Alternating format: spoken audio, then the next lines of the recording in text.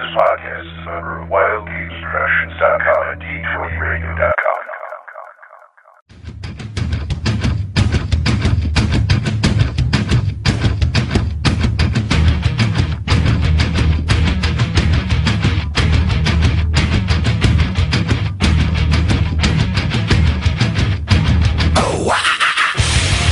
Welcome to the Roll Initiative Podcast, the only Advanced Dungeons & Dragons First Edition podcast in Superior Edition. The Roll Initiative Podcast, Volume 3, Issue number 105. DM Finn sitting alongside DM Nick. Hi, everybody. And DM Will. What's up? DM Matt is absent again this week. He's helping out a friend, so we'll just wish him best of luck, and he'll be back next week. Anyway, so what's been going on? Gaming-wise, I've been playing in my face-to-face group every week. And actually, I've taken the first edition group and we split off and we're playing, like I think I spoke about it last week, we were playing BX now instead. Yeah, I think you mentioned that. Mm-hmm. Yeah, I introduced the group to BX and first they were kind of confused. They're like, what do you mean a dwarf or an elf or a class? Oh, yeah, it's a class. So they're actually kind of really enjoying the fact that they have it. And 2 new people joined the group. So now I have a total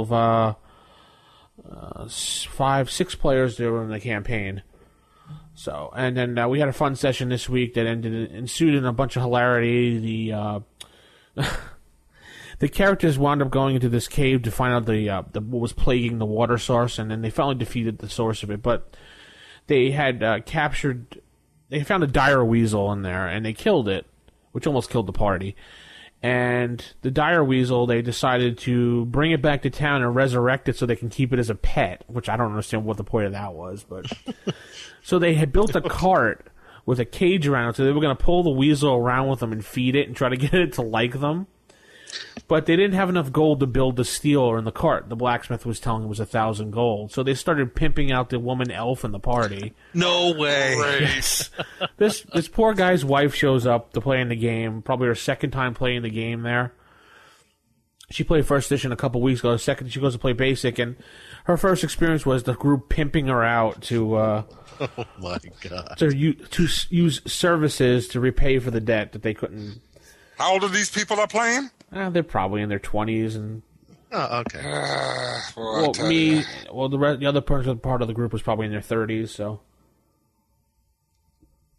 yeah, it was good. It was, yeah, she rolled along with it and laughed, and she said she had a lot of fun at the end. So, you know.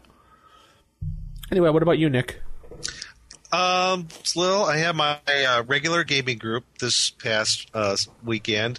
We did the Hackmaster version of Temple of Elemental Evil. Oh, cool. The Temple of Existential Evil, which we've been rolling along on that. And typical of my group, they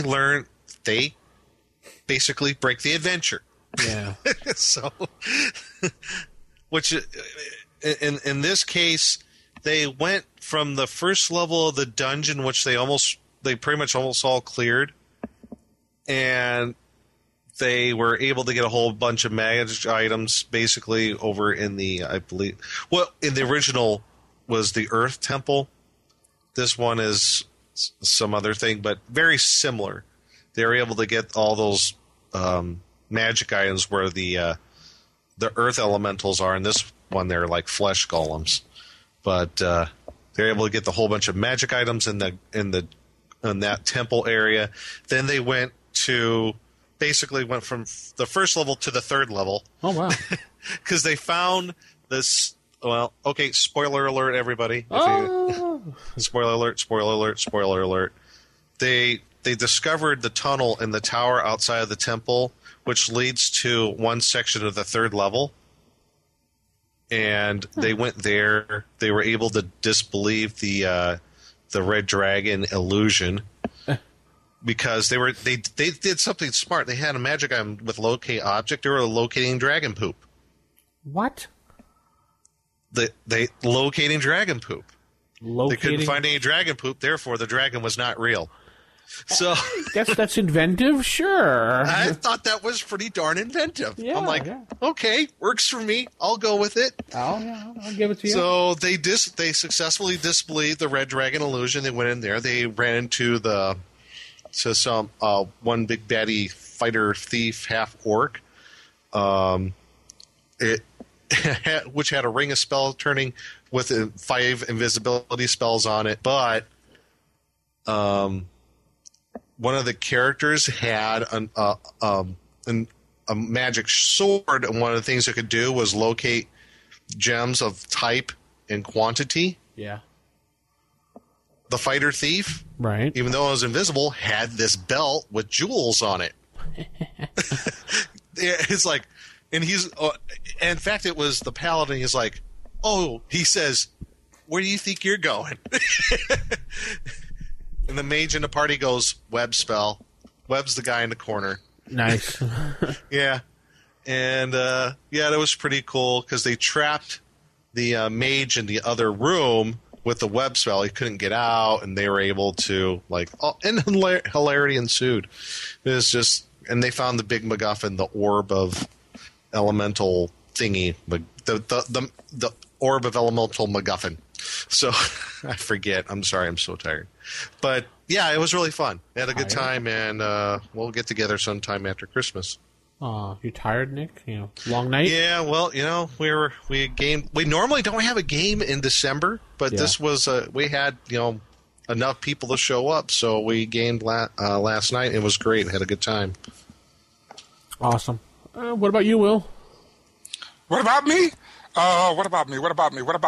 Oh, did a lot of board games this week. Just playing tons of board games. This is the season for board games because board games are usually the biggest sales at the gaming store. So I've been demoing a lot of board games. Mm-hmm.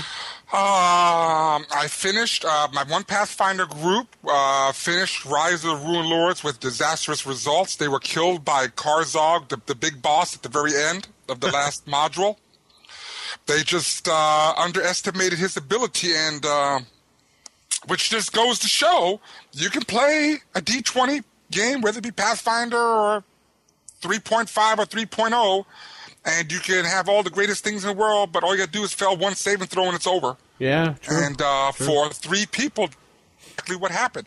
They each, it was shocking. The first guy failed a save and throw, got turned to stone. Was he got turned to stone?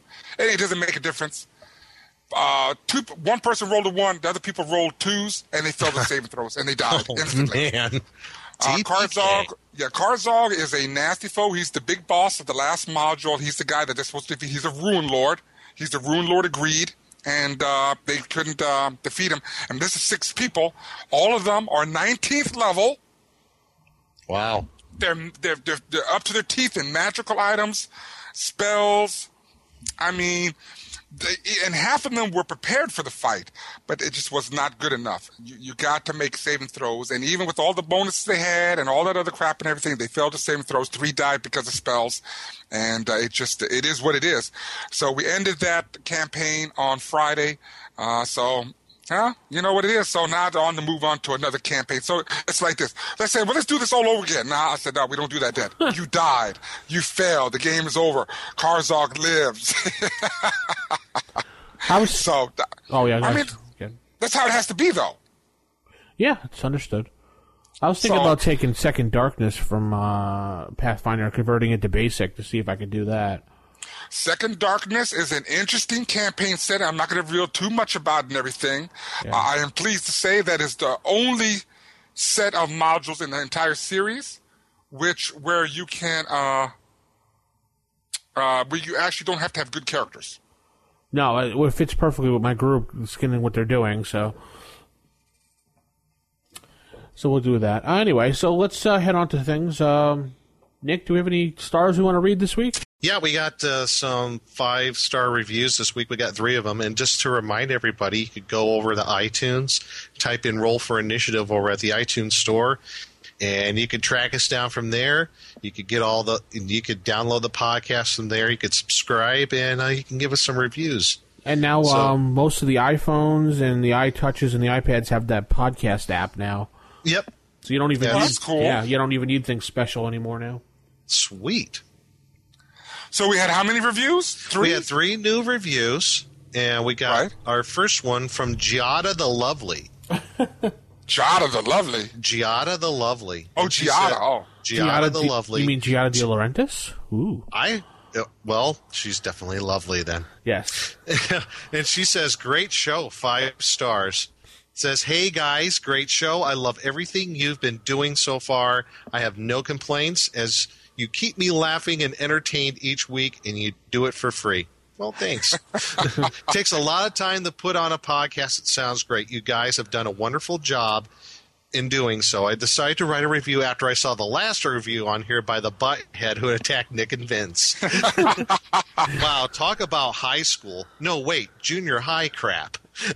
Oh, she said that? Oh, I thought you said that, Nick. She said that? No, she says this. Oh, geez. Oh, go ahead. Continue. Sorry. No, okay. Apparently that person has nothing better to do in their life to pick on the way people say things or how he feels about them. To that moron, these guys do this for free.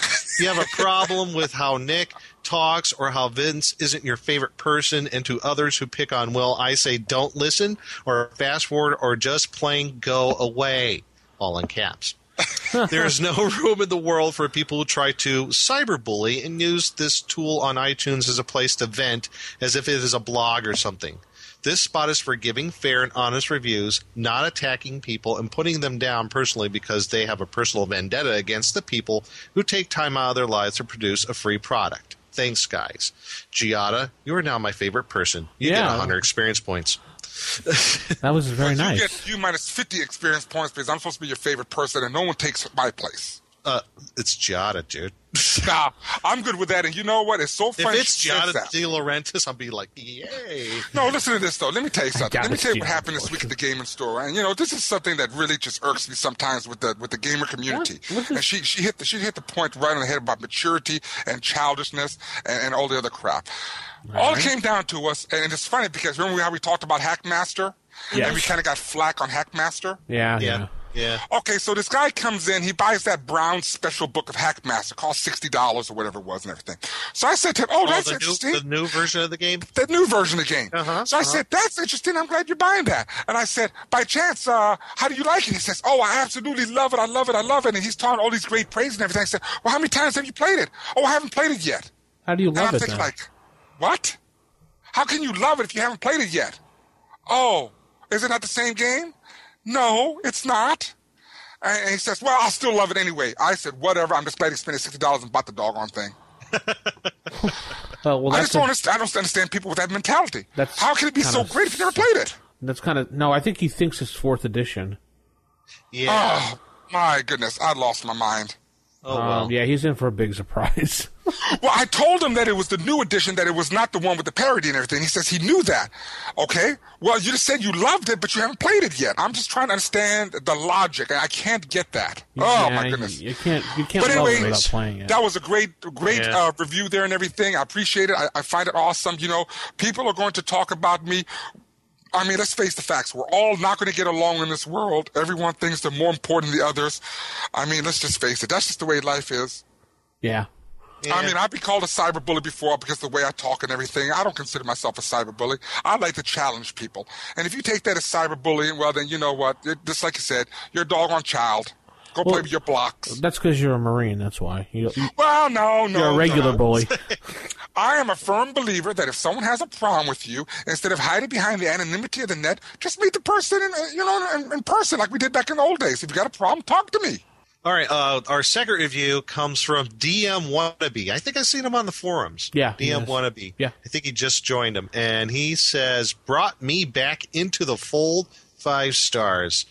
And DM Wannabe says, I started playing D&D back in the early 80s. After graduating from high school, my playing group split up, and I never thought I would crack a DMG again. Fast forward 25 years, and I stumbled upon this podcast. This is really top-notch podcast with interviews of industry giants, professional recordings, and decades of gaming experience. Wow, he makes it sound really good. Yeah. These guys run games at conventions. They review new RPGs and board games. They're not some kid with a mic and a player's handbook. Technically, they have several PhDs. That's true. Yeah, that's true. The point is, if you're reading this review, looking for that one podcast that will take you back to your youth, back to a time when you and your friends sat around the table drinking Mountain Dew and eating Cheetos while you were conquering the world one goblin at a time, then this is the podcast to download. Don't just listen to one. Go back and listen to them all. You'll be glad you did. I don't 100 think experience points for DM Wannabe. I don't think Mountain Dew was around back then. Cheetos? No, not Cheetos was, but I don't think Mountain Dew was. Oh, heck yeah. Was it? Mountain Dew. Heck yeah. I don't remember drinking Mountain Dew back then. I remember drinking Mountain Dew back in the 80s. Oh, heck yeah. Mountain Dew's been around since, like, the 60s. Has it? Okay, I didn't remember. Yeah. I never remember drinking it though. And our last one comes from JB105. Wait.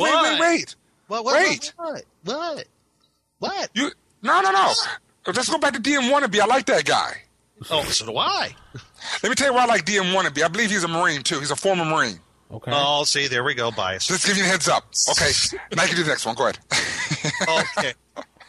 Just had to throw that in there. Okay. Oh, and just to let you know, the Mountain Dew formula was invented in the 1940s. Oh, okay. Oh, Wow. okay. He's taking in for our DM Matt while he's gone.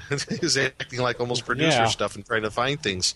But our last one is JB105, and he says awesome and 5 stars. And he says, great. I started playing RPGs with D&D 3.5 10 years ago and just started getting into AD&D First Edition. This podcast is really good for people like me trying to learn new things about this game. I just started on issue 1, and I'm quickly catching up. I can't get enough of this show. Mr. Gygax would be proud. Wow. Very high praise, Mr. JB105, or she, or whoever. You get 100 experience points, too. Wow. But DM Wannabe gets 500 experience points. Oh, jeez. He's got a lot of issues to catch up on. I mean, that's why we're at 105 officially, but after all the special inserts and the Gen Con specials that we did, it's more like 120, I think. 20, yeah.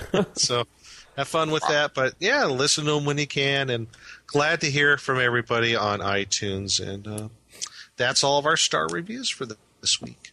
Awesome. Excellent. And let's head into some Sage Advice. Sage Advice. Sage Advice this week has been brought to you by DM Will. Me? Nah, I'm just kidding.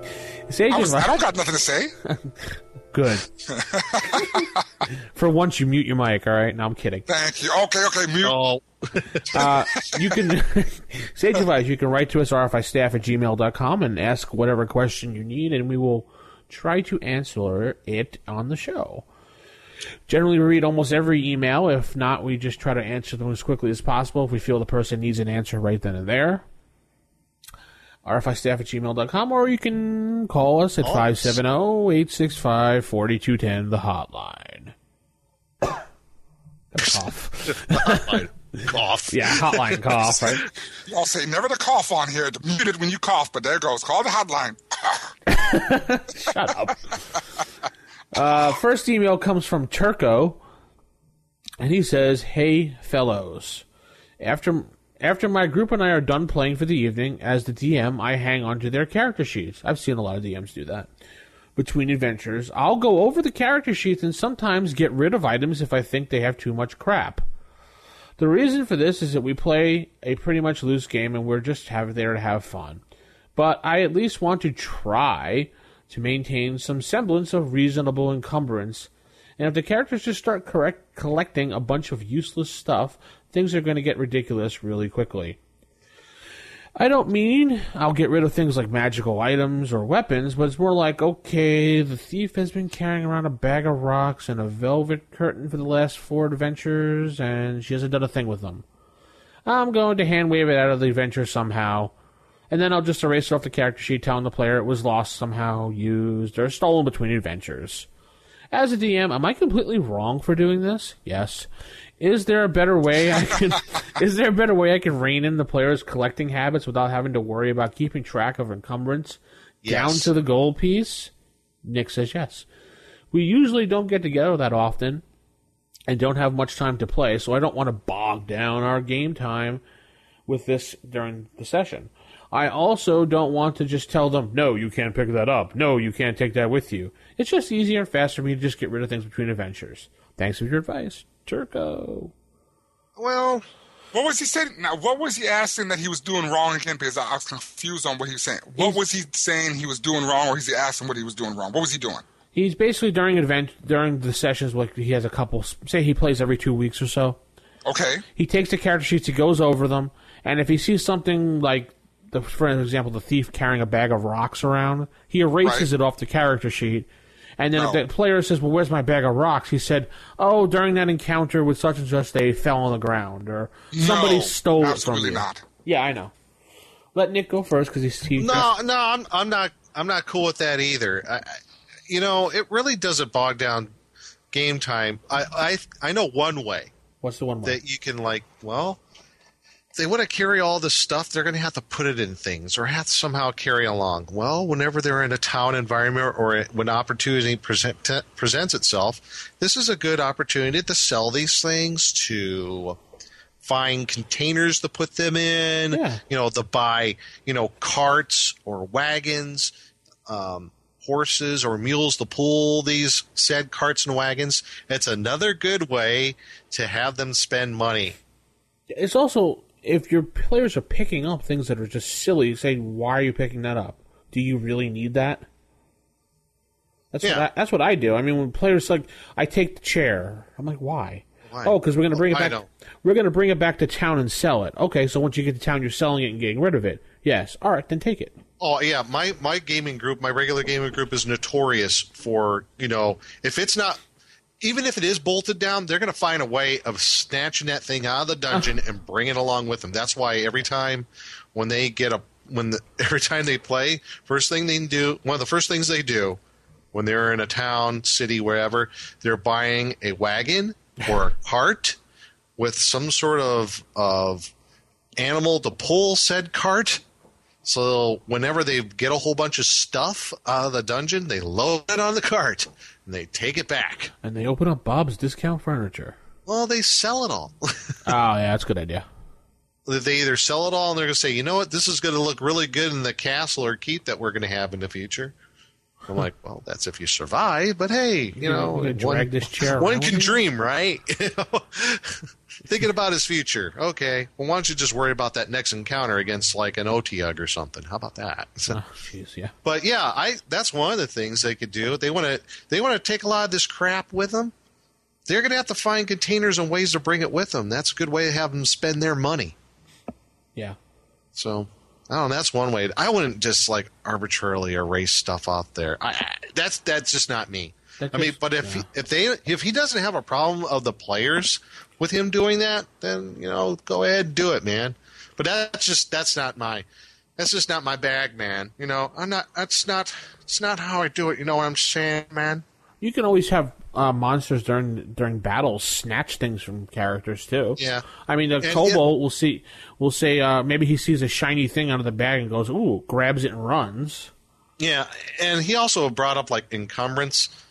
I don't do the whole encumbrance thing. I just use a little common sense. I'm like, you're not going to carry around a bag of rocks and full plate mail, shield, and a bastard sword, and you're carrying around 5,000 gold and copper pieces. Just not going to happen. Let's use some common sense here. Exactly. All right. Well, there you go, Turco. Let's see here. Last email comes from John B.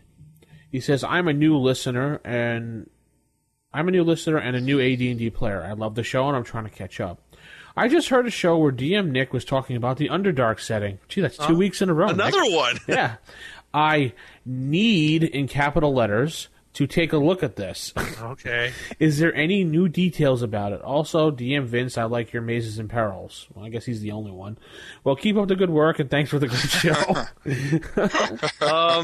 New details. Again, I will say nothing particularly new as of yet. I hope to, over the Christmas break that I'm going to have, talk with my friend Jeff, see if we can come up with any more stuff. Any new stuff, some other things that we could flush out that we already have. Yeah. And like I said before, I think if it wasn't last show or the previous one, there might be some legal issues with particular monsters that we use. I'm going to have to look into that. So Yeah, well, get cracking. People are begging for it. I know, it's crazy. I honestly didn't expect such a great response. So I'll let my friend Jeff know, and I can't promise anything, but we'll do our best, and Okay. I'll keep you apprised of things if anything new develops. Keep us abreast. You got it. All right. Anyway, and that's Sage Advice for this week. We'll head into Table Manners. Typical. Of all the evil creatures in the world, I'd like to find one with table manners. What, are you kidding me? I spent years cultivating the worst table manners on the planet. Table manners. Okay, folks, Table Manners here. And continuing on with our previous one from Module A1, we're going to do Module Module A2, Secret of the Slaver's Stockade. Boy, that's a mouthful. That's what you said. And that was by Harold Johnson and Tom Moldvay. And this is carrying on with the Slave Lord series that started at Gen Con 13 convention as a tournament module. So basically what it comes down to this, to give a synopsis of the module, is from Module A1, if you're continuing from that, they find a map, the player characters find a map to a hidden fortress in the hills, and this fortress is called Fort Strategy. And the venturing party has to get the Fort Strategy. Once they get there, they have to figure out a way how they're going to get inside the fort using stealth without being detected. And this fort has, far as humanoids, you got hobgoblins, a lot of hobgoblins. You got some orcs. You got some goblins. Yeah. I think even a few bugbears, if I recall. I just remembered seeing a lot of hobgoblins used as guards. So you have to figure out how you're going to get into the fortress, and by doing so, find out who's in charge of the fortress, and essentially eliminate those who are in the fortress. And with this module, from when I've read through it again, and I have to say, this is probably my second favorite of the four. This one's pretty interesting because I think it's interesting for the simple fact that it has bathrooms in it. Yeah. There's a privy in the fort, and I've never seen a module with latrines in it. yes, a latrine. But I thought it was interesting that it's somewhat non-linear as far as trying to get into the fort. It is kind of weird, yeah. As you the first level is kind of the fort itself, and the player characters, like I said, have to figure out a way with stealth and not being detected how to get in a fort. Because if they do get detected, there are some heavy-duty fortress defenses I'm talking about. And you could pretty much think of your standard medieval defenses, the boiling oil and the portcullises and what have you. So, yeah, if they get discovered, it's going to be a real difficult time. So I would think as a playing character, as the party, you would need some ways like invisibility spell, maybe hiding in shadows, things like that, and somehow get those player characters who can't do those sorts of things into the stockade. But what I found really interesting about this, as the player characters get further into the stockade and actually get into the dungeon level, things take a very interesting turn, particularly with the leaders of the stockade. And I'm talking about there's let me see, there are 5 different leaders of the stockade, and the number one is a fighter magic user by the name of Marquesa. And Marquesa is the overseer of the Fort of the Slave Lords operation here. What's interesting about this character is Marquesa is so twisted and evil that she has taken slaves. And, well, I guess we're going to do spoilers. Let's do it. Spoiler alert. Yeah, spoiler alert, everyone. She has taken slaves that I guess weren't considered worthy to be on the market, and done certain scientific experiments on them. So she's like their version of Dr. Evil. Do they have laser beams on their foreheads? They're freaking lasers on their freaking heads. We don't have sharks. We have sea bass. Right. Are they ill-tempered? Okay, sure. So, yeah, you get into a certain area in the dungeon level where the player characters start to discover this. And it's not only interesting, but a very disturbing twist in this whole operation. Yeah, it was very interesting. Yeah, I actually thought it was kind of disturbing because you can imagine as a player character party when they get into this sort of thing, they're just thinking, okay, we pretty much straight up, okay, we got to go in here, we got to find who the leaders are, eliminate them, and probably release any slaves that are going to be sold. Well, not only did they discover that, but some of these people are being magically altered to be used as minions, pretty much. Minions. Yeah. And that's later on in the dungeon level. And I thought that was a really cool twist. And I don't think that's anything when they went through this adventure was ever going to expect. And I thought that was very, very cool. And I can imagine being in that tournament and you discover that sort of thing. I bet your jaws dropped. I'm almost willing to bet. But the kind of backtrack a little. So we have Marquesa, who's that fighter magic user who's the leader. They have this fellow who's by the name of Icar. He's the leader of the garrison. There's also an ogre by the name of Executioner. Yeah. And he's really, I guess I can say, he's really badass. He's got a really cool bastard sword. Mm-hmm. There's also Gouliet, who is the assistant and apprentice to Marquesa, and Blackthorn. And I like Blackthorn because Blackthorn, is an ogre magi, or is it ogre mage? Ogre magi. I think ogre magi is later on. I think it's ogre mage. Yeah, but and he's actually has used the polymorph form. He looks. And it says here, Blackthorn always appears in polymorph form, in this case, as a 7-foot-tall humanoid with gray skin, sparse hair, sunken eyes, and a skeletal, emaciated physique. I'm like, ooh. Who's that dude? Yeah. When you run into him. So I thought that was a really cool twist there, using Blackthorn, this ogre magi, as one of the slavers in the stockades. But they do have a brief section about the tournament section, and I believe Will's going to talk about that. And one thing I like about this module is when they talk about the overland route to get from Highport, from the very first one to Fort Strategy, it's a very brief section. There's like 2 paragraphs in a wilderness encounter table. That's all you need. You don't need a real detail thing as a DM. If you want to do that, absolutely, you can add it. But you can also really just cut to the chase of this too and be right at the fort if you want. So there is just a little blurb about what you can do for the overland encounters. But some of the things that I highlighted about the fort that I thought were really interesting was just some of the interesting encounter areas. There's when you get to the fort, there's one area where they use a haunt.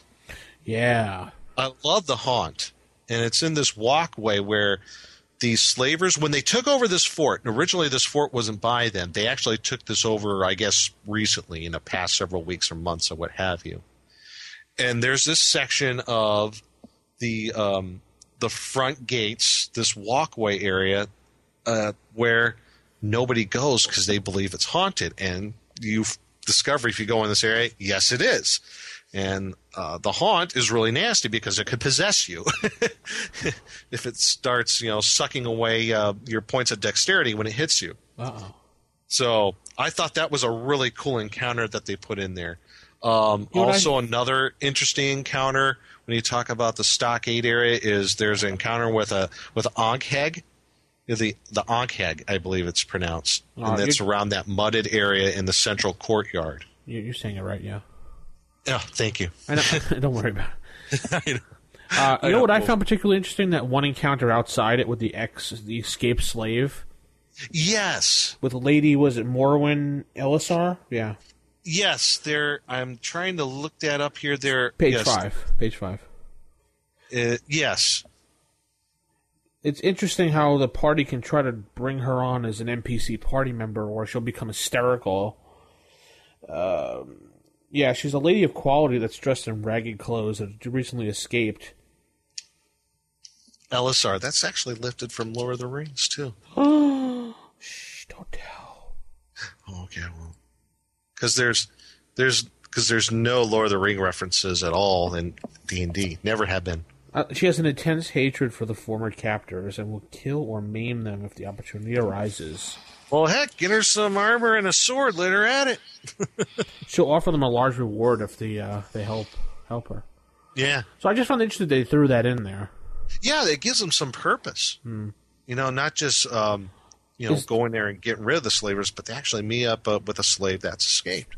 I wonder if is there more backstory to her, or I didn't see any other else, backstory to her. It doesn't mean that as any good DM would, they could. Well, yeah, as a DM, I just maybe thought it tied in somewhere later on, but not that I'm aware of. As far as the World of Greyhawk campaign setting, yeah, doesn't ring a bell. Yeah, I just thought it was an interesting little add-on to throw in someone of high status quality in there, like a lady. Right. I thought that was kind of cool too. Anyway, so yeah, you got lots of hobgoblins. One other encounter in the main court yard area or the stockade area is let's see if I can find this right. There is a encounter with hobgoblins that could go rather nastily because they also using it doesn't say carnivorous apes, but they do use apes as almost like guard dogs. I thought that was kind of interesting, kind of unique. That is not a bad idea. Yeah. I also like the Madman's Lair. Mm-hmm. And it's encounter number 16. It was a guy who escaped. He went crazy before he escaped, and he forgot that he was supposed to leave this place. And he's just kind of holed up here, and he's just nuts. But there's a kind of an interesting twist to this guy because in an encounter not too close by, there's a female slave and her young child. They're hiding there, and this crazy guy sneaks out and gets food for them. So I thought that was an interesting twist to the whole scenario as well. So you have that going on. Later on, within the main stockade section, you see if I can find it. I'm sorry. They use boggles, too, in the adventure. Yes. I was going to mention that. They use boggles. And that is... The boggle layer is on page 23. Yes. Which I thought was really cool. I've never really seen them use boggles before. Yeah, there's actually a section in the stockade where the hobgoblins, they use boggles as kind of like bloodhounds. Yeah. To find whoever might be loose as far as a lost slave or someone trying. And that's where that whole cover comes into play. If you look at the cover right there, I'm like, oh, so that makes sense there, eh? Just a quickie for them out there. Boggles have rubbery skin and secrete a vicious, non-flammable black oil that is extremely slippery. So I thought that was kind of cool. Yeah, they kind of basically it's the AD&D version of Smeagol. Yeah, so, yeah. So these things going around, it's my precious.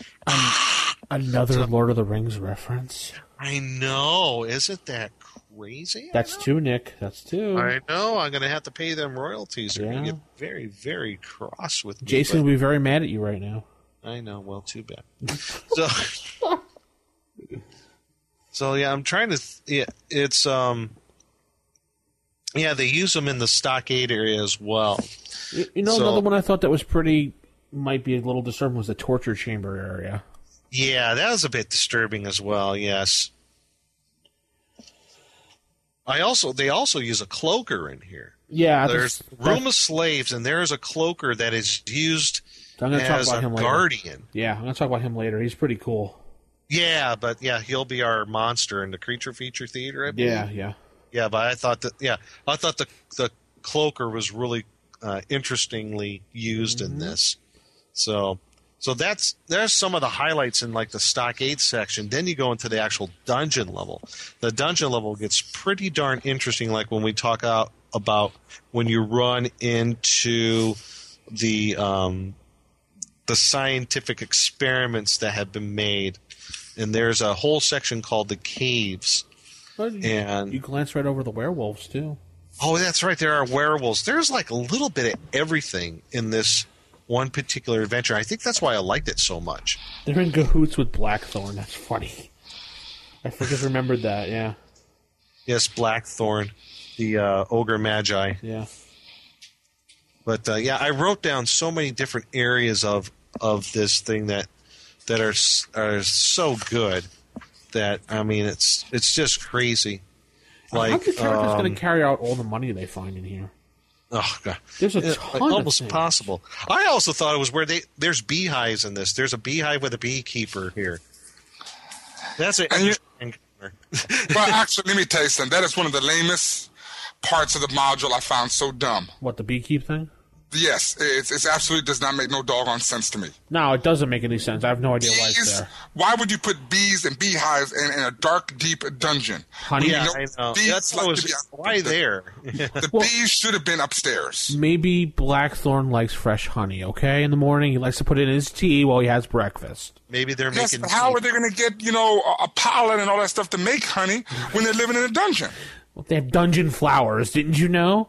Oh, okay, that explains it. Actually, if you look in the dungeon level where they're at, it really doesn't make much sense. No. Because it's in a really deep area, and I'm trying to figure out how would the bees get out. Nick, let me ask you this question: Has any of the modules ever made sense the way they place monsters? No, and it doesn't have to because it's a game about fairies, dragons, and orcs. Exactly. They've never made these sense. are non-honey producing bees that we can keep in doggone deep, dark dungeons. So then we shouldn't call them bees. We just call them cave bees then. Will, okay, then. That'll work. What do you always say when people try to rationalize realization in this game? It's just a fantasy. There's no such thing. I know, and that's my whole point. Yeah. you know one encounter I thought that was really cool? The elite goblin barracks. Yeah. There's the goblin who has that halberd +1. I just think that's the coolest thing, I can just imagine this little goblin with this halberd. It's magical. And just try to, because, the adventure party is like, a bunch of goblins, stab. Oh! I don't like the picture of the goblin, by the way. The what? They're pictures of the goblins. I don't like the pictures of the goblins. They make them, on the next page, 28? Yeah, they make them look really weird. Yeah, they're a little funky looking in that one. And the Chesty LaRue one over there. Oh, yeah.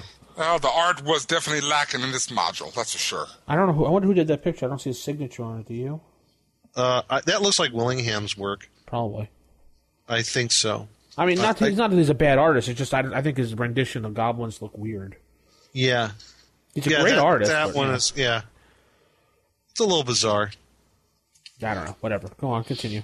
But, gosh, what else here I had written down here? You have wargs. Well, then you have the encounter with Marquesa and her laboratory. How the hell are you going to carry all this gold, this copper out of there? I know. I'm looking at it. There's a lot of treasure. Because you know how... don't.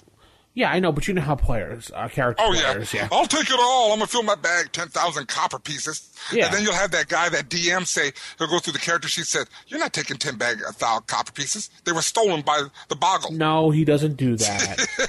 Oh, what was it? In Marquesa's laboratory, I love the cages. Each cage has an owl bear. Yeah. That's a lot of owlbears, folks. That's nasty. Yeah, that's nasty. Plus the 13 elite goblin guards. So if things go really bad, the goblins release the owlbears and they all attack you. So, this is, in my opinion, this is a room where you let somebody go ahead who's invisible, scout it out, and say, okay, you put the fireball right there. You put the lightning bolt there. Oh, the lightning bolt will fail, but the fireball would do good, I think. Yeah, like lightning bolt or something like that. Something that has area effect. That's how I would take care of that thing. I like That room is actually very small, even for a fireball, because if you take a look at it, well, 22, I mean, it just depends. I'm looking, well, you know what? I'm sorry, I take that back now. I'm going back to my Pathfinder things, because each room should be 10 by 10, right? So 10, 20, 30, 40, 50, 50, room 22? That's the lab? I'm sorry. It's not 10. Yeah, that's the lab, room 22. Is it 10? Yeah, it's 10-foot squares. Okay. The dungeon level, 22. So it's 1, 2, 3, 4, 5, 50 by 1, 2, 3, 4, 5, 6, 7 by 70. So the fireball will definitely encompass that room. Yeah, oh yeah. Oh, yeah. Actually, fireball's a 20 by 20, I think. No. Here we go. Fireball is 33,000 cubic feet. Okay. Nerd. Anyway. It's math. I don't care. Yeah. No, I'll take a look into it and everything. I think the fireball will definitely encompass this room big time. Yeah. And this is a room, in fact, where there's a map of the caravan routes that goes to where you need to go in Module A3. Assault on the area of the slave. I like how they have the little subtle hints for A3 on there. Yes. Fireball would be a terrible spell then because the map would be destroyed. So don't use fireball in the room. Let's get off the fireball already. The caves are interesting too. With the thinkers. Yeah, that's where her cavelings dwell. I think the Thinker's Cave is pretty interesting. How they have that one girl they're probing in there, the blonde hair, and then the one Ruhr thinking that she's Marquesa. Yes, she has her double. Yeah, it's weird. Yeah, so they're not sure. I guess if Marquesa escapes, she has one of her experiments is a twin. I'm like, ugh. That's kind of creepy in a way. It says if Marquesa has escaped and encountered with the party, they will believe that this elf is Marquesa, since the elf looks exactly like her. Actually, she's one of Marquesa's more successful experiments. Double. Yeah. Mini-me. Do you notice that they invented a new type of armor as well? Yes. Stone breastplate made of stone. A stone breastplate. Stone plate it's called. AC of 6 they listed as. Well, she has AC of 6, so. Mm-hmm. I'm assuming they don't have her stats, so I'm assuming that's probably going to be an AC of maybe 7 or 8. Yeah. I'm also looking at that treasure room again. That's a lot. How are you going to carry that all out? Well, you leave the copper. Yeah. And this is one of those things where if you were playing this, I would like to port over a there's a spell from Hackmaster. It's called Merge Coin Pile, where you can convert lower values to higher values, so you can easily carry them out of the dungeon.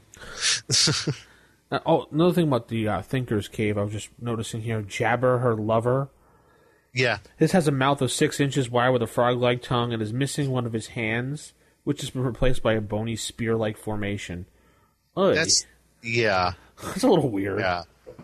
Well, yeah, we'll just let that one be. It's kind of creepy there. Yeah. So, and there's a Minotaur. Yeah, just randomly. Yeah, just throw that back. Minotaur's room. Why not? Yeah, so, yeah, this adventure, there's a little bit of everything, and is it death spell? I'm looking back on it now. Since we're going through these Slave Lord series, I'm actually kind of wishing I would have used this in my campaign with the kids now, because this one's actually kind of cool. Did you see the instant death walking through the door if you don't say the name? Oh, which encounter was that? I missed that. Secret door, the glyph of warding, on page 34. Did you didn't notice that? Oh, secret doors. There it is. Yeah, I got it. Okay. If they don't utter the name, we'll walk into the door. The save versus death rate or die. Yeah, nice. That's a little harsh. Well, what are you gonna do? Well, the other one's terror, and then there's frost, but death. There you go. Glyph of death. You must die. You're Blackleaf. You failed.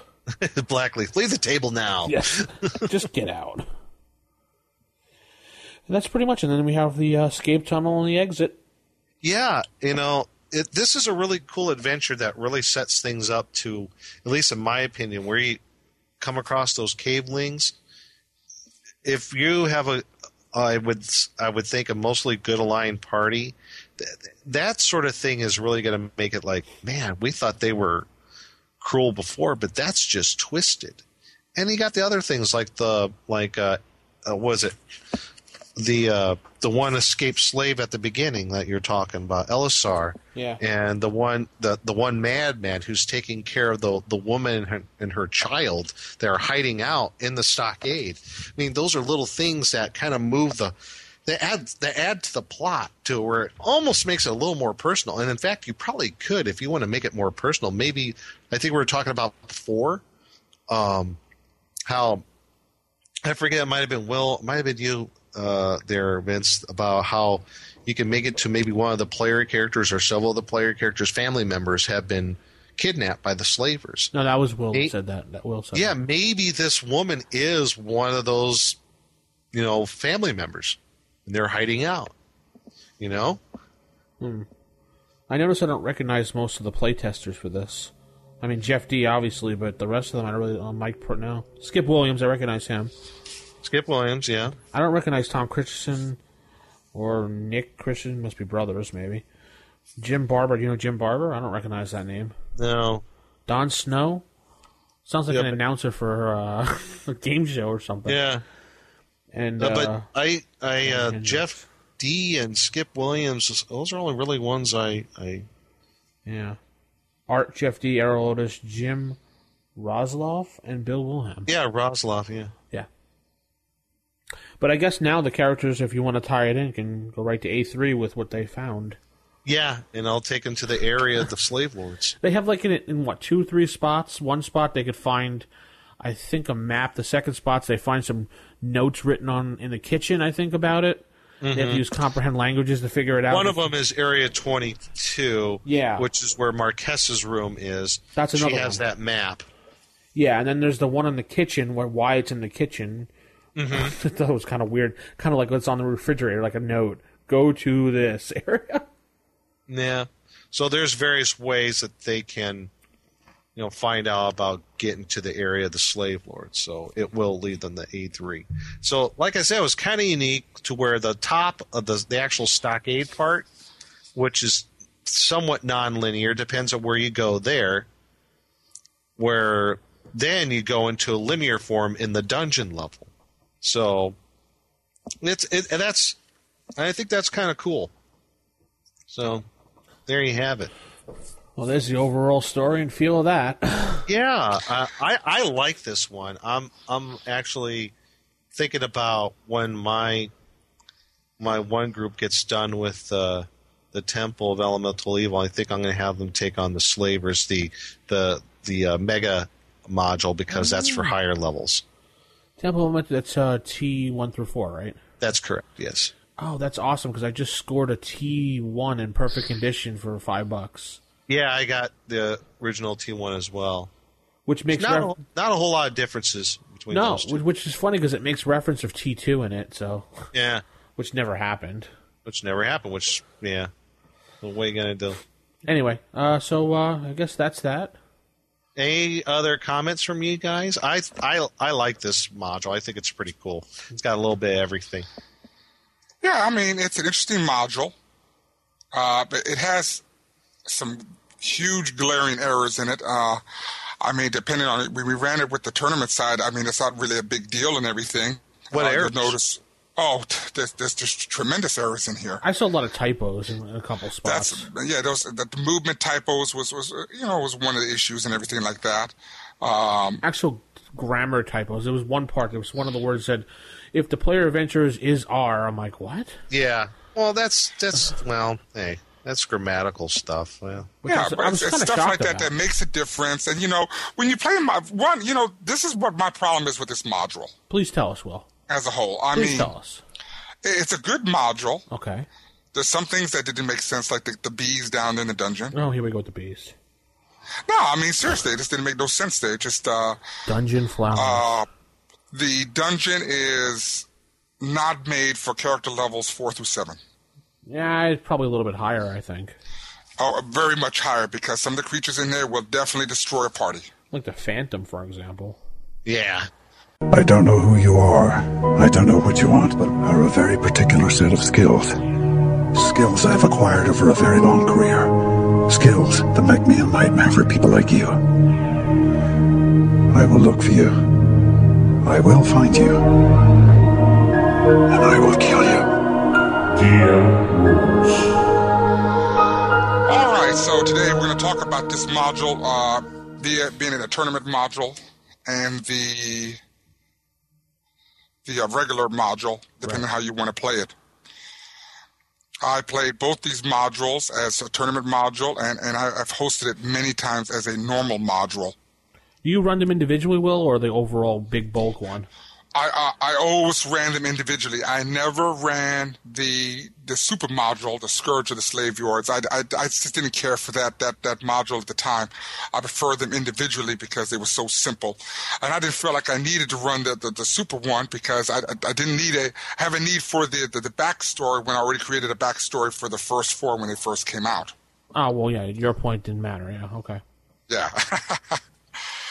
Now, with the tournament module, this module was done a little bit differently tournament-wise.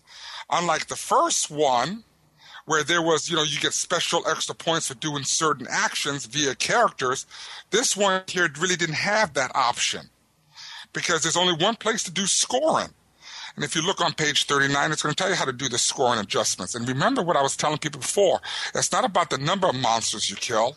It's about how fast and how many rooms you can explore before time expires. Right.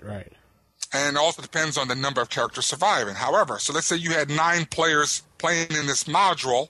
You encountered 9 areas. That's 405 experience points. Yeah. Now, when we mean by numbers of areas encountered, that doesn't mean you open a door, look in, and leave. That is not an encountered area. You have to actually physically go into the room. Do what needs to be done in the room. If there is anything to be done, then you leave. Now, let's say there are no encounters in the room. That's still considered an encountered room. From there on, there are scoring adjustments. This was not in the first module, whereas the DM's discretionary bonus system can be used. In each of the 9 encounter areas, well, there's 9 encountered areas is what I mean. The DM awards +3 to -3 points depending on whether the party resolved the encounter intelligently, quickly, and so on. 3 points for superior play, 2 for excellent play, 1 for good play, 0 for average play, down to 3 for extremely poor play. And it states specifically, this is not the system they did not use at the tournament modules at Gen Con. Unfortunately, my search has been futile. I still cannot find the scoring sheets for the original tournament play rules for these modules. If you all ever can find them, please let me know. I doubt you're going to find those, Will. It's extremely difficult. Someone's got to have it out there. I just can't see this scoring system being completely eradicated from the planet. It's just not physically possible. Someone's got to have the rules for that. You'd have to ask one of the TSR alumni to maybe help you out with that. So with that said, then, when you look in this module, as you read through it and everything, you'll come across a room or two and everything. I got to ask Max here in a second. Nick. Max? Yeah. What? What did you call the Hill Fort again? I think it was Fort Strategy? Hill Fort Strategy? It's just Hill Fort. It's just a Hill Fort. No, I thought it was called Fort Strategy. No, what it did was the thing says Hill Fort Strategy. What they meant is it's the strategy you would use when you run the Hill Fort. Okay. Oh, okay, yeah, I see that now. I thought that was kind of funny and everything, but no, actually, that it was kind of confusing when you said Hill Fort Strategy. I said, I don't remember it being called Fort Strategy. I remember saying, but the Hill Fort is a very interesting area and everything, and like I said, this is one of the issues that I have with this module is that it completely overpowers the players. They should have put the strategy of Hill Fort. That's what they should have put. That sounds a lot better than yeah. Anyway, but it is what it is now, if you will. Here, I thought it was the name. Boy, I sound stupid. I admit it. I screwed up. It's another 3-star review bashing you, Nick. Yes, I totally destroyed somebody's life. Nick, it's all right. But as I look through this and everything, and that that slave that you run into, the escaped slave. Yeah, the lady. Yeah. She's nothing. She's just an old maid. She's penniless. She's worthless. So she's not really a lady then? No, she's not. It states that specifically that she's just a penniless maid or whatever. I thought it said she was dressed and is penniless, not that she is one. Again? I thought she said that she's dressed like she's penniless, not that she is penniless. That's not what I thought I read there. I was just reading on that. That's I don't know, Nick, am I wrong? You might have. Nick? Well, reading the description, it says, despite her ragged appearance, she seems to be a lady of quality. In parentheses, it says, unfortunately, she's actually a penniless maidservant. Okay, then I read it wrong. No. I see how that was confused when you said lady, and yeah, she's actually nothing and everything. So, I mean, you can have her in the party. She's a 0-level character, and you can level her up as a 5 if you wanted to. So she's basically lying to the party, saying, I'm a lady, I'm going to promise you 100 gold, and they'll be like, oh, cool. And meanwhile, she'll just run away. Tournament module-wise, and playing it as a regular module, there's not too many differences in here and everything. There's a couple, places in there where it says if you use this for the tournament module, ensure, for example, like the Haunt, or was it the Phantom? Either one of those. One of them is at half strength. I believe it's the Haunt. Yeah. So you'll notice stuff like that, throughout the thing where it says that if you play this tournament, this is how that particular encounter, will react as the players go in there and so on. The key thing to this, though, is can you actually logically use stealth to get to the dungeon once you go through the fort itself? I mean, we played this a lot of times, and it's practically nearly impossible to not let the fort know, or even let the dungeon denizens below know that there are. I know there are so many hobgoblins. There is. It's almost impossible. And you know what? And if you know what you're getting yourself into, if the players have a way of figuring out, well, we need to go through that fort to figure out where to go, or whatever they need to know, is that to make sure that the characters all have their silence spells, invisibility spells, and everything else. And that's a good thing too, and everything. But what also does that mean is that you may not be able to find all the good magical treasures in there. And that's a good point there. You saw that one room that's heavily laden with treasure. I think that was done purposefully, just to delay the party, to have them argue about leaving it or taking it. Oh, okay. Take the most important stuff and go. Yeah, that's why I said leave the copper pieces. In tournament module play, loot is irrelevant. Take the magical items and go. Yeah, you don't care take about the loot. the Take the loot that's magical and move there on. You go. That's how we've done it in our tournaments too. Yes. And in the tournament modules, if it comes to loot, leave it. Now, I got to be very careful in saying that, because I know one tournament module that we ran where we had to have a gem, a particular gem to open the door. Well, we didn't find the gem. We left it. We just went ahead and used all the magical items. So what happened was we did end up finding a Djinn bottle, and the thief says, please make me a gem. Well, if you're going to word stuff like that, the DM said, is that okay? Poof, you're a gem. He became a gem. And guess what? We used him, the gem, to get through the last piece, and we're the ones that finished the module. I thought that was pretty cool. So the character became a gem. You picked him up. Was he still alive as a gem? No, he was dead. Okay, and you used it to get through the door. To finish the tournament module. So that's hilarious. That is funny. No, so it was just one of those things and everything. Again, now, like I said, this is a tournament. This is a module that was made for tournament play and for regular play. Tournament-wise, I could imagine having 9 people playing in this module. We always had our tournaments at 6 players, but 9 people, that's a lot of people. You need someone to make decisions for the party, and everyone's just going to have to go with it. Yeah, because if you're going to have everyone that argue, well, let's go this way. No, let's do this. Right. Let's cast this spell. Let's do this. I think this is the worst example as we continue with this, as I really think into it and look at all the tournament modules I played and ones that I have created and everything. I think this is one of the worst tournament modules I've ever seen. I think this is one of the worst. Really? Yes, the worst. As far as tournament play? Tournament play, yes. 9 people in a tournament module. I just, I guess, what it all boils down to is, can you actually get to the very last piece of the module? With 9 people, if you look at the material in here, and unlike the first module, you'll notice that everything's in blue. There's nothing blacked out. Yeah. What does that mean? That there's more stuff to run into. There's more error. There's more room for error. You can't tell me that they can get this portion done in the time allotted, that they're given to do so. They're scoring on a number of encountered rooms. I can't figure out how they can get 9 people through this. This is a huge module. It is. It's it is huge. really big. Just the top fort, top part of the fort. Yeah. That's a lot of stuff to cover. And like I was saying before, because it's a non-linear format in the top part. So in a tournament, you don't want non-linear. I hate to say it, I know there's some people out there who are cringe when I say this. Generally for tournaments, you want railroading.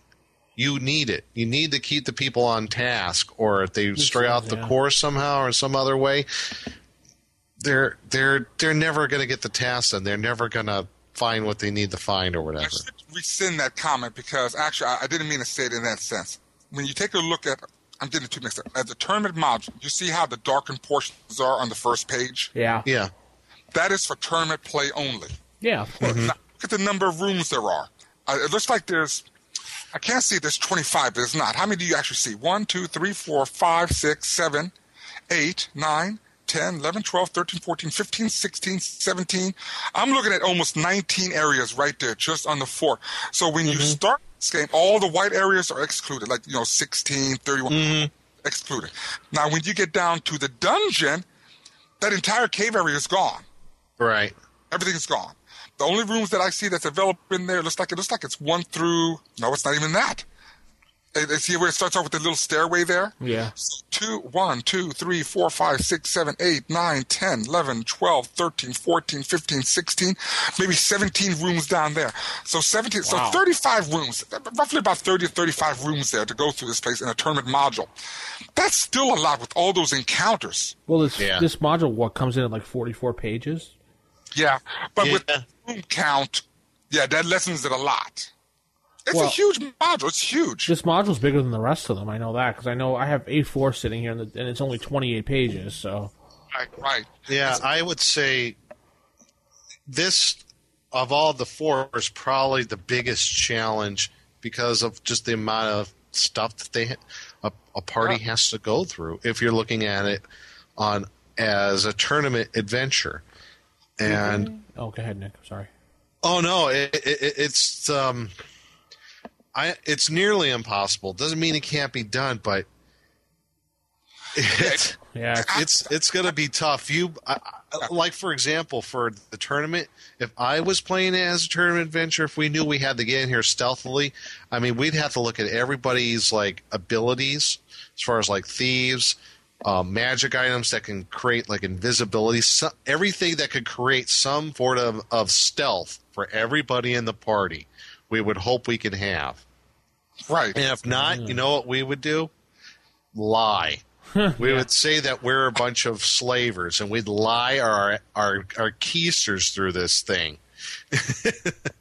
Well, that would be one way to go, Right. Let's look at this here. If you do the tournament module, let's just look at it from this perspective. If you look at the tournament module, we got 2, 3, 4, 5, and 6.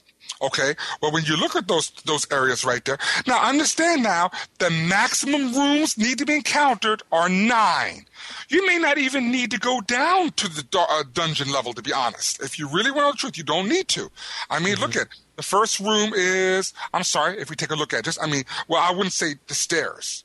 The stairs, there's an escaped slave there. I mean, that's an area, but I don't think that's an encountered room, what they consider an encountered room. Even 3 is not even an encountered room. That's just an area because it's just a drawbridge tunnel, so that doesn't count. 4 and 5, it's a winch room. Now 5, the courtyard, you have to deal with the ant keg. Yeah.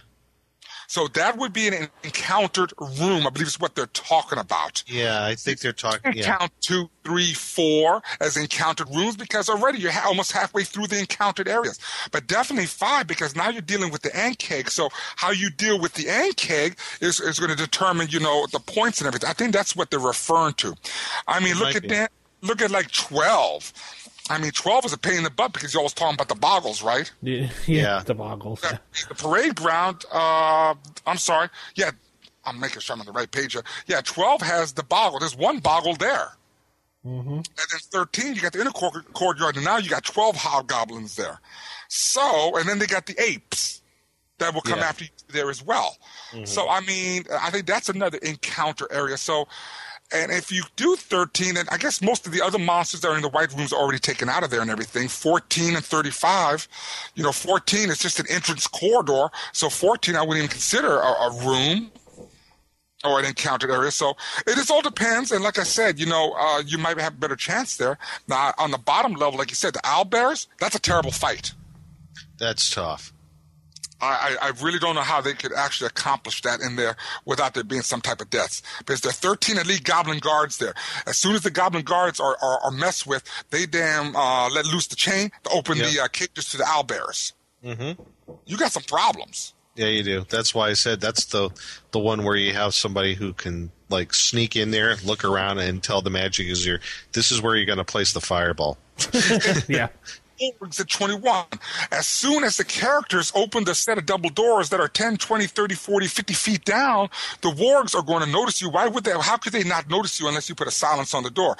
With the warg, as soon as you open those doors and you didn't make any attempt in trying to keep quiet or anything like that and everything, the wargs will howl, notifying everyone in room 22 there's intruders coming. So already they got so this is what I'm saying. Already the owlbears probably will be let loose and then sent to combat, the players. So, I mean, this is a tough module. This is a very hard module. I think it is overpowered for the tournament level characters, even if you have 9 people. Yeah. Have 9 people. I don't know if you all see that, but I definitely see that. Is there rules in the super module for the tournament as well? I've never looked at it, so I'm curious about that. I don't recall off the top of my head. I'd have to go look later. I wasn't referencing the super module. I'm just curious since since Will brought it up about a couple times, so. Yeah, so we'll have to take a look at that, and maybe when we get done with maybe on the day that we do A4, we could probably bring up more on the super module and compare the two, or just do a whole show just on the differences and the likes of both. But the beehives in room 16, I mean, you did mention those, and I mean, it is kind of funny. But look at what it says there. Burning hands will kill all insects in its area of effect. Or you use sleep, stinging cloud, or pyrotechnics to mobilize all bees in the area of effect. Steam will kill the bees on characters as they run back into the steam-filled cavern, which was, 1 back behind, or 2 back behind, wherever it was. So I guess that was there just in case the beekeeper messed up and oh no, that was the cheese curing room. Where was the steam room at? Oh, that's 14, the chasm. 14. Right. So again, like I said, an interesting room. I'm trying to think if there was anything else here that was kind of weird. Oh, the 18A, that's the trap. That's the net trap. That's nasty. And 18C is the elite goblin barracks. Yeah, I love that. And the one goblin with that halberd +1, that just cracks me up. I think that's so cool. I mean, he's like the coolest of all the goblins because he's got this magical halberd, man. Thing is, there's 9 goblins and 9 wargs. Yeah. So you can't tell me during combat that one of those goblins ain't going to run to those double doors and run down to 21 and alert everyone else down.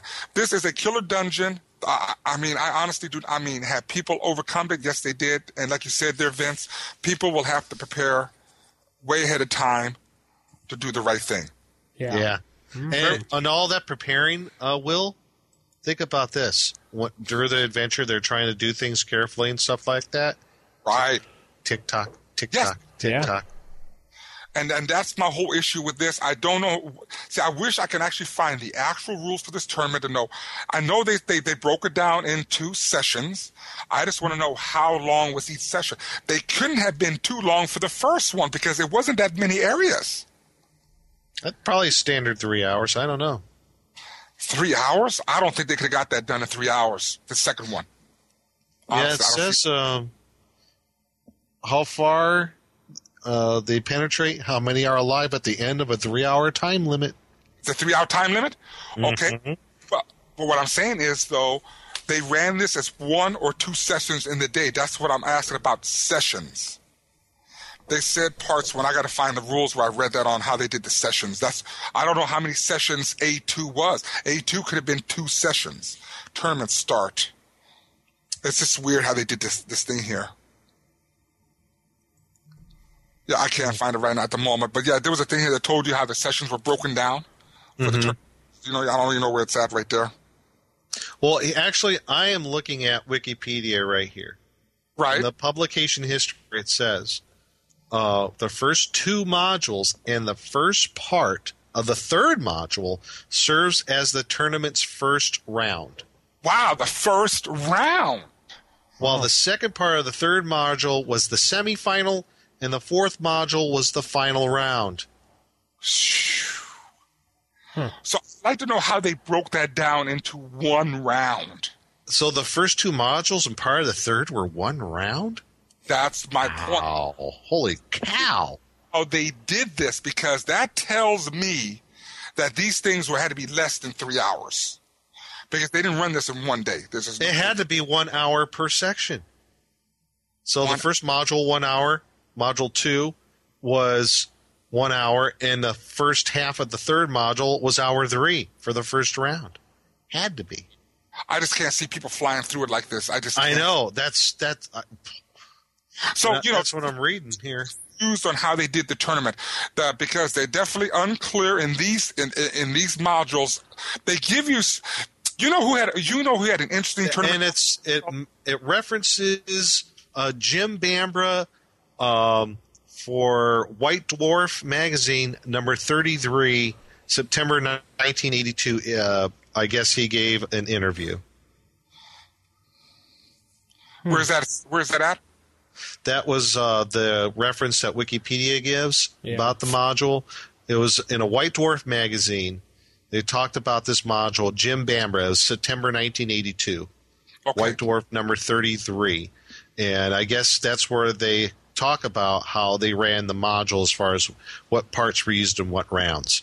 Okay, let me do this for you right now. You said it's in White Dwarf magazine 83.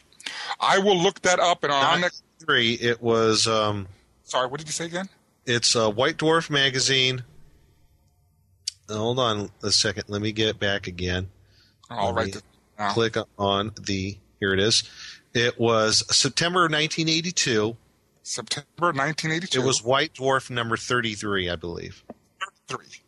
Yeah. Okay, I'll make sure I look it up for y'all, and I'll make sure I get back with you and get you some clarification on this. As I said, these modules, when they were developed poorly for tournament play because they don't explain anything and how they're supposed to be run. And as I mentioned before, there's one module which I wish they had followed the rules for that, and that was the Hidden Shrine of Tomoken. Hidden Shrine of Tomoe-chan, yeah. Did that perfect. And what was the other one we did? The Secret... Ghost Tower of Inverness. Ghost Tower of Inverness. That's another one where they put down everything verbatim on how to do a tournament module and how scoring was done. They did not do this with these 4 sets of modules. That's why I'm disappointed with the tournament portion of these modules. We actually went over that, I thought, didn't we? Huh? We went over that in an earlier episode. Yeah, we only talked about the first one. The second one changed, though, Vince. They changed the scoring system. Okay. The first one, they actually gave you specific things to do to get points. In the second one, A2, they don't have those anymore. Yeah, they kept it really vague. They said, okay, you got to get, if you want to get max points, you got to get 9 encounters, and then they scale it down from there. Right. Then they got those DM discretionary points. And then even then, this is not exactly the system used the first time this tournament was run, but should prevent ties. And I'm thinking, like, what is this something they added on to it just to fill it in? And I'm very disappointed with that. And like I said, I am always looking for the actual tournament modules that were run. I like to see how they were done. In any case, if you want to run it as a tournament module, you're going to have to do some serious tweaks to it, change times. It's just like, just like you said, I don't see how they could have ran the first 2 and what you said, the first part of A3. Mm-hmm. Yeah, they said the first round was the first 2 modules and the first half of module A3. I'm shocked at that. Yeah, I am too. But I guess it depends on what they can. I don't know. It's weird. I can see a round being 6 hours, which is 2 hours per adventure.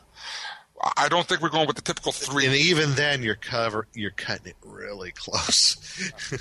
So now people can understand that the difficulties of running this as a tournament module. I prefer to run this as a full-length module. The playing experience is enjoyable. Another advantage of doing that is the characters will get experience points and level up, whereas if you do the tournament module, they do not level up, just like we covered in the first one.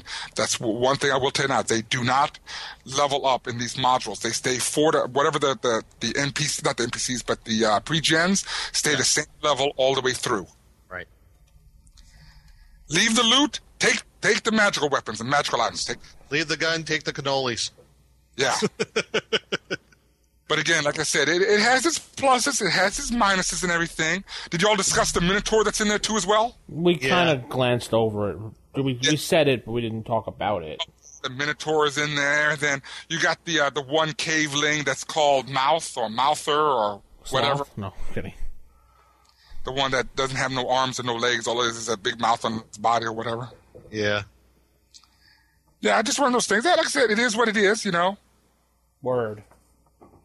The traps, that's another issue. The magnet traps, the one with the glass balls and everything. Yeah. Do you see those traps in there? Yeah, definitely. I think those traps were a little overboard considering the forces that are in there. I mean, we got hobgoblins and goblins mostly. Well, yeah, it was way over, yeah. I just don't think they would have the intelligence. But again, we're just talking about your stereotypical, I'm a goblin and I smash and eat your kids. Just a thought. Mm-hmm. Gotta love those first edition AD&D modules. Anyway, okay, cool. We'll head into some creature feature next. Are you saying that I put an abnormal brain into a 7.5-foot long gorilla? Creature Feature Theater. It's alive! It's alive! A2 was the least favorite. Did y'all even talk about the cloaker, or was that coming later? That's right now, Will. Yeah. The creature feature theater, since Will is so impatient, is the cloaker, which we're talking about. I find this creature very, very interesting. The fact that it's a highly intelligent creature and considered an alien. Yes. I found exactly. it, and also what I found very fascinating about this creature is only a magic user can communicate with it. Yes, that's all. This is such a weird creature. It's like a blanket with teeth and claws and a spiked mace tail or Morningstar tail. A blanket. Yeah, it looks like a blanket pretty much with like horns and teeth and claws. And basically what it does is tries to wrap itself around a player and bite it. And the damage it does 1d4 plus the unadjusted AC of the victim points of damage. Now, I was looking at that. So 1d4 plus the unadjusted AC. Yes. So if his armor class would be a 6, do 6 points of damage on top of the 1d4. Apparently so. That's unadjusted, but hey, interesting. Yeah, because you will not count the dex bonus Right. or the magic, I guess. No, the magic will count. Oh, okay. What they're referring to is if it had a dex bonus, what they're saying is the dex bonus is removed. Oh, Okay. I see, okay. I find it fascinating. His armor class of the creature is 3, but its tail is AC 1. And has its own separate hit points of 16 on top of that before being cut off. Now, another thing about the cloaker, it has emits a subsonic moaning. Mm-hmm. And there's 3 different effects depending on what the creature wants to do. And it can cause them, invokes fear is one of them. So the character save versus spells or run in terror. Run away! Yeah, run away. 2 rounds. The third level causes nausea and weakness, very similar to that of the Stinking Cloud spell. Spew. And the last intensity is a whole person spell. And it will use it one at a time on the characters at this point to try to get them trapped and, pick away at them close. Basically, what it does, its lowest level, which I kind of skipped over by accident, causes nervousness and unease to all characters within range. It will numb the minds who listen to it for more than 6 consecutive turns, making them zombie-like. This thing gonna scream 6 turns? Yeah. That's a long time to scream. I don't know. But it can't scream and attack. And another interesting thing is if the creature's attached to, say, like your party member, and you try to attack him, you're doing damage to the creature and your fellow party member. Yeah, that's so. How you get this thing off of him? You kind of stick your sword in between, pry him off. I guess, I don't know. And it has the ability to manipulate shadows, so it'll obscure and kind of hide in the shadows. I found this creature very, very interesting. And also, what I just noticed here, I didn't realize before, was the creature can produce a double of itself. Yeah, if it's in the shadows, it can make shadow doubles. Yeah, so it can confuse players. This is a really cool monster to have in the caves. It's very difficult. It's got so many things it could do. Yeah, this the hit dice is 6. That's a little high. Yeah. Armor class of 3.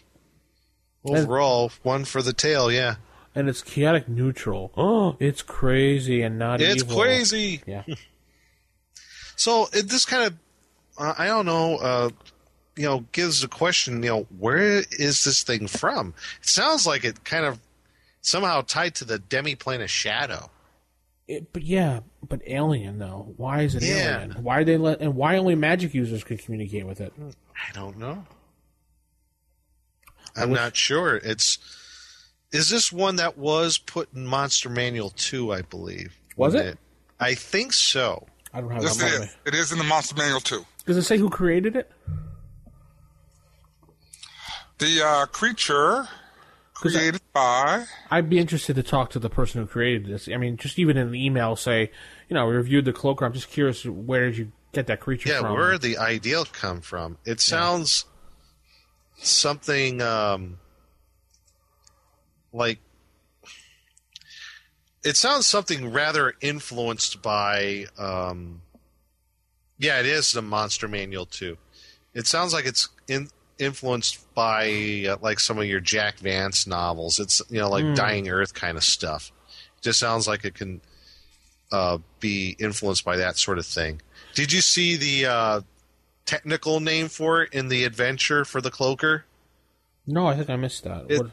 In the actual encounter with the cloaker is also known as the Tenebra Complexor. The Tenebra Complexor, wow. Yes, that's its scientific name. It also states that it's related to another dungeon-dwelling creature known as the Trapper. Yeah, okay. I could see them working hand in hand together. Mm-hmm. But I noticed that it would be cool to have a room with cloakers, trappers, and lurkers above. And invisible stalkers. Yeah. Oh, there you go. Well, surprisingly, we talk about the other variants. There are 3 other cloaker variants for the Ravenloft setting. There's one called the Shadow Cloaker, the Resplendent Cloaker, and the Undead Cloaker. Well, we're talking about 2nd edition at this point, right? No. Is this in the Ravenloft module? No, they're just other variants of cloakers. And they're in what edition? Well, it could be 1st edition since Ravenloft is a module. But no, I believe that that would be 2nd edition for those 3. Yeah, so it doesn't count right now. So it does count. What I'm trying to say is during the time of this module that wasn't out. Oh, no. Yeah. They did cover some other things about that, though. What time? When were these modules created? In the, Gen Con 13 was 80 what?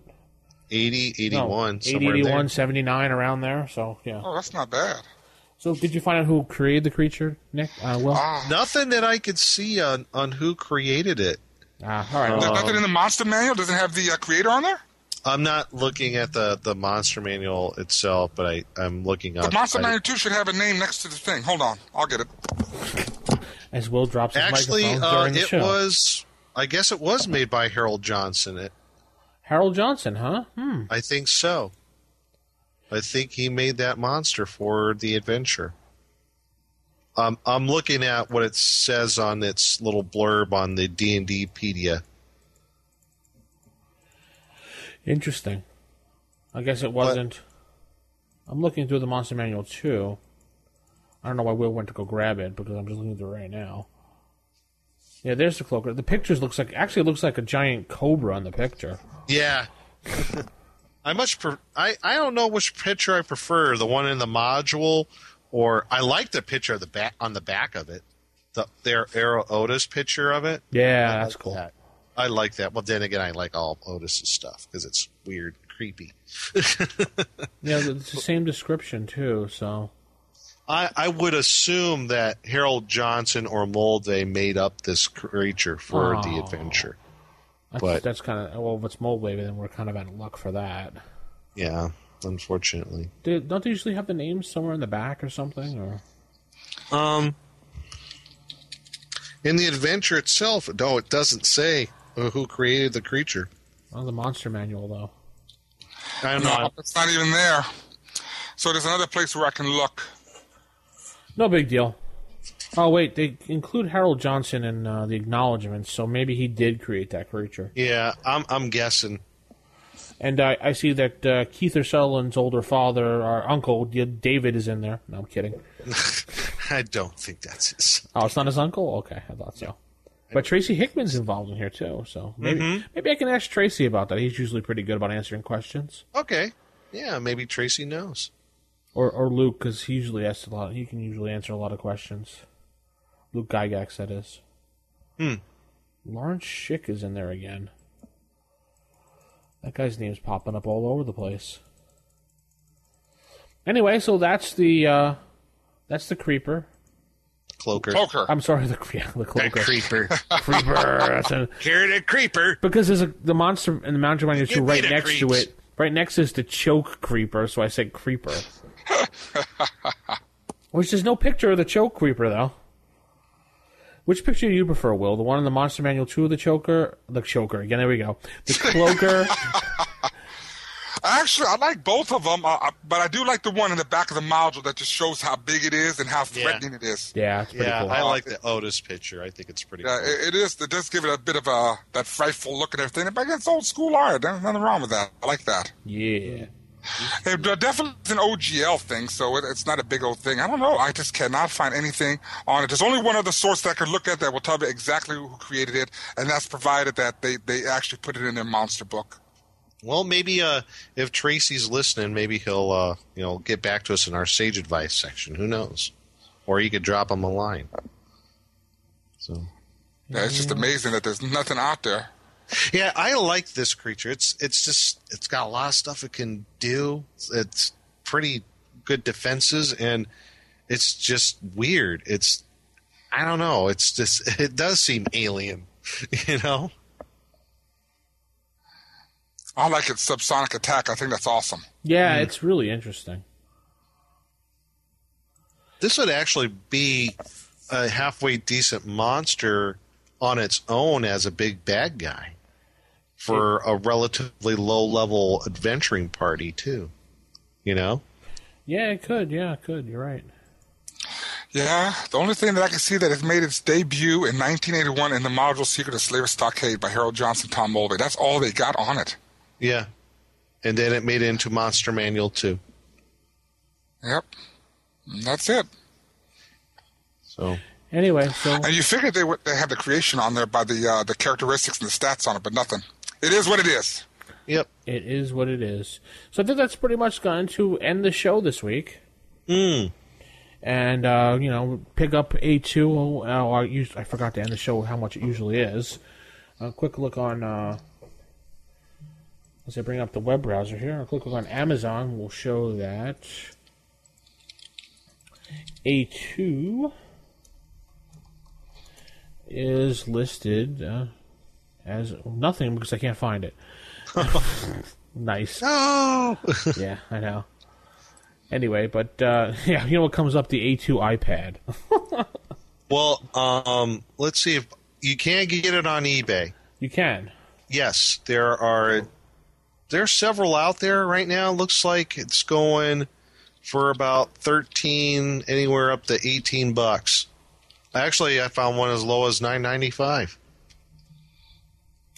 That's cool. So you can bid on it. So on average, looks like $9-10, depending when you get on the bids. Check this out, Amazon. I just saw there's 30 being offered for $2.50. So you can get it for $2.50 if you just want the module. And that's auctioning, but on eBay I was talking about.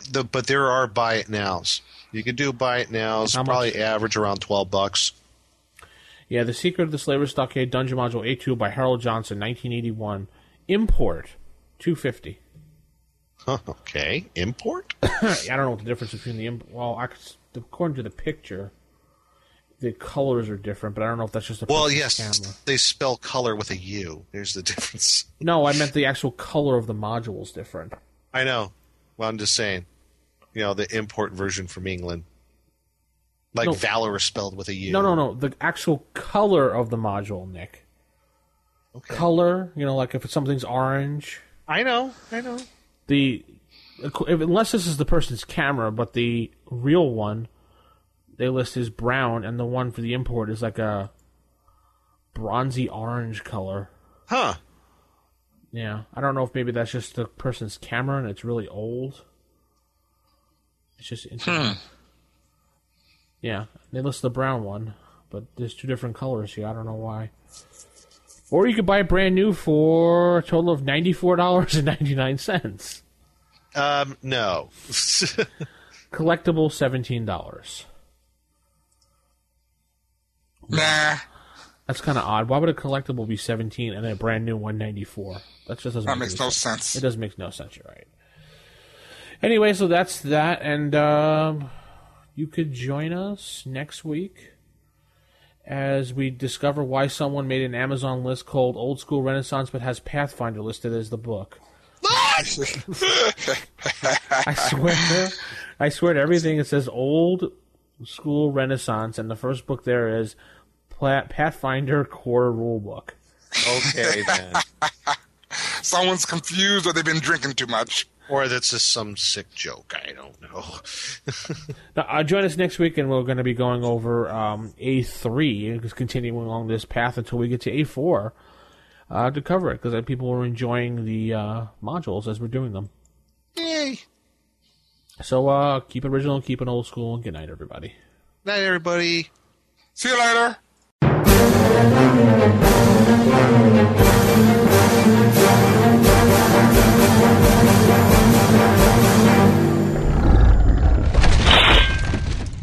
Roll for initiative.